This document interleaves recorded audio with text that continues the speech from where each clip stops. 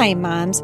This is Heidi St. John. How are you guys doing today? Have you noticed that motherhood can be very, very, what's the word I'm looking for? Daily. It's so daily.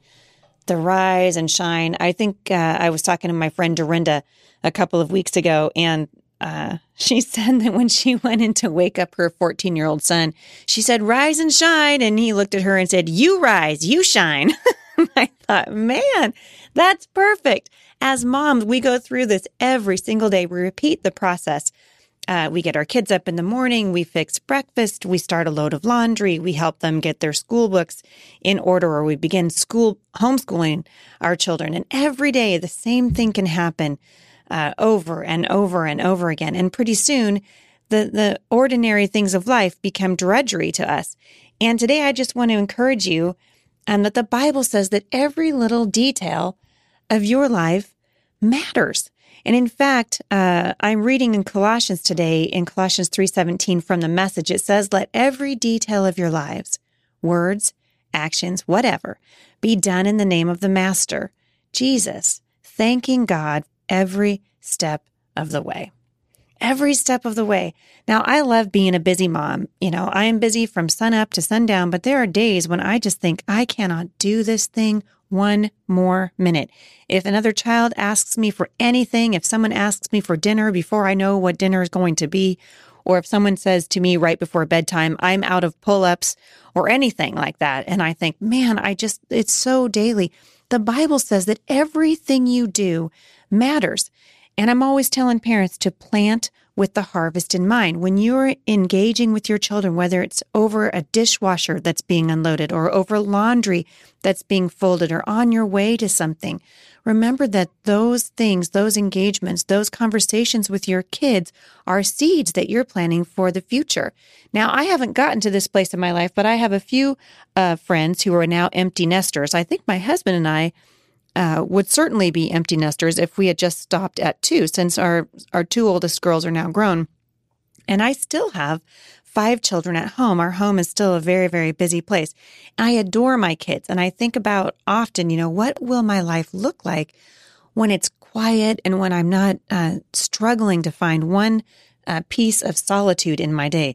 But the Bible says, don't be looking at those things. Be present where you are right now, even in the drudgery of ordinary life, the things that we come in and out of. Oswald Chambers has a great quote on drudgery, and he says, "Drudgery is work that is very far removed from anything to do with the ideal, the utterly mean, grubby things. And when we come in contact with them, we know instantly whether or not we are spiritually real." Isn't that true? He goes on to say, "We have to take the first step as though there were no God. It's no use to wait for God to help us. He will not.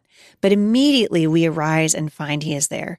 Whenever God inspires, the initiative is a moral one. We must do the thing and not lie like a log.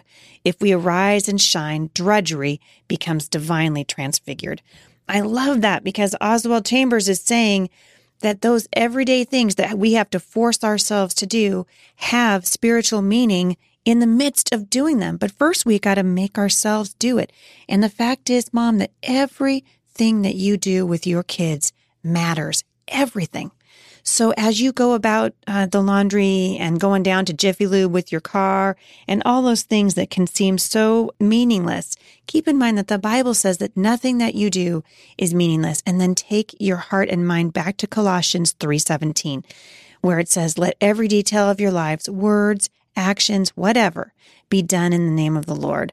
I have a friend who says that she thinks, Nike has these shirts out and they say, "I'm that girl," which I love because I wrote a whole chapter of my first book about that girl, and Nike's slogan, "Just do it."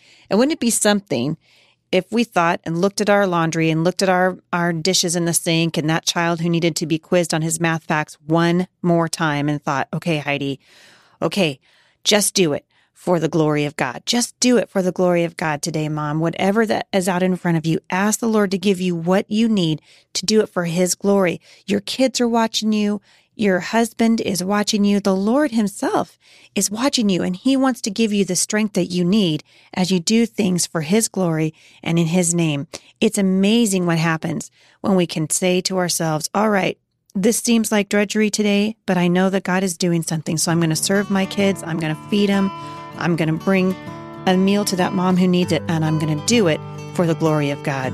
Get up and do what God's asking you to do today for the glory of God. For more encouragement, visit me online at thebusymom.com.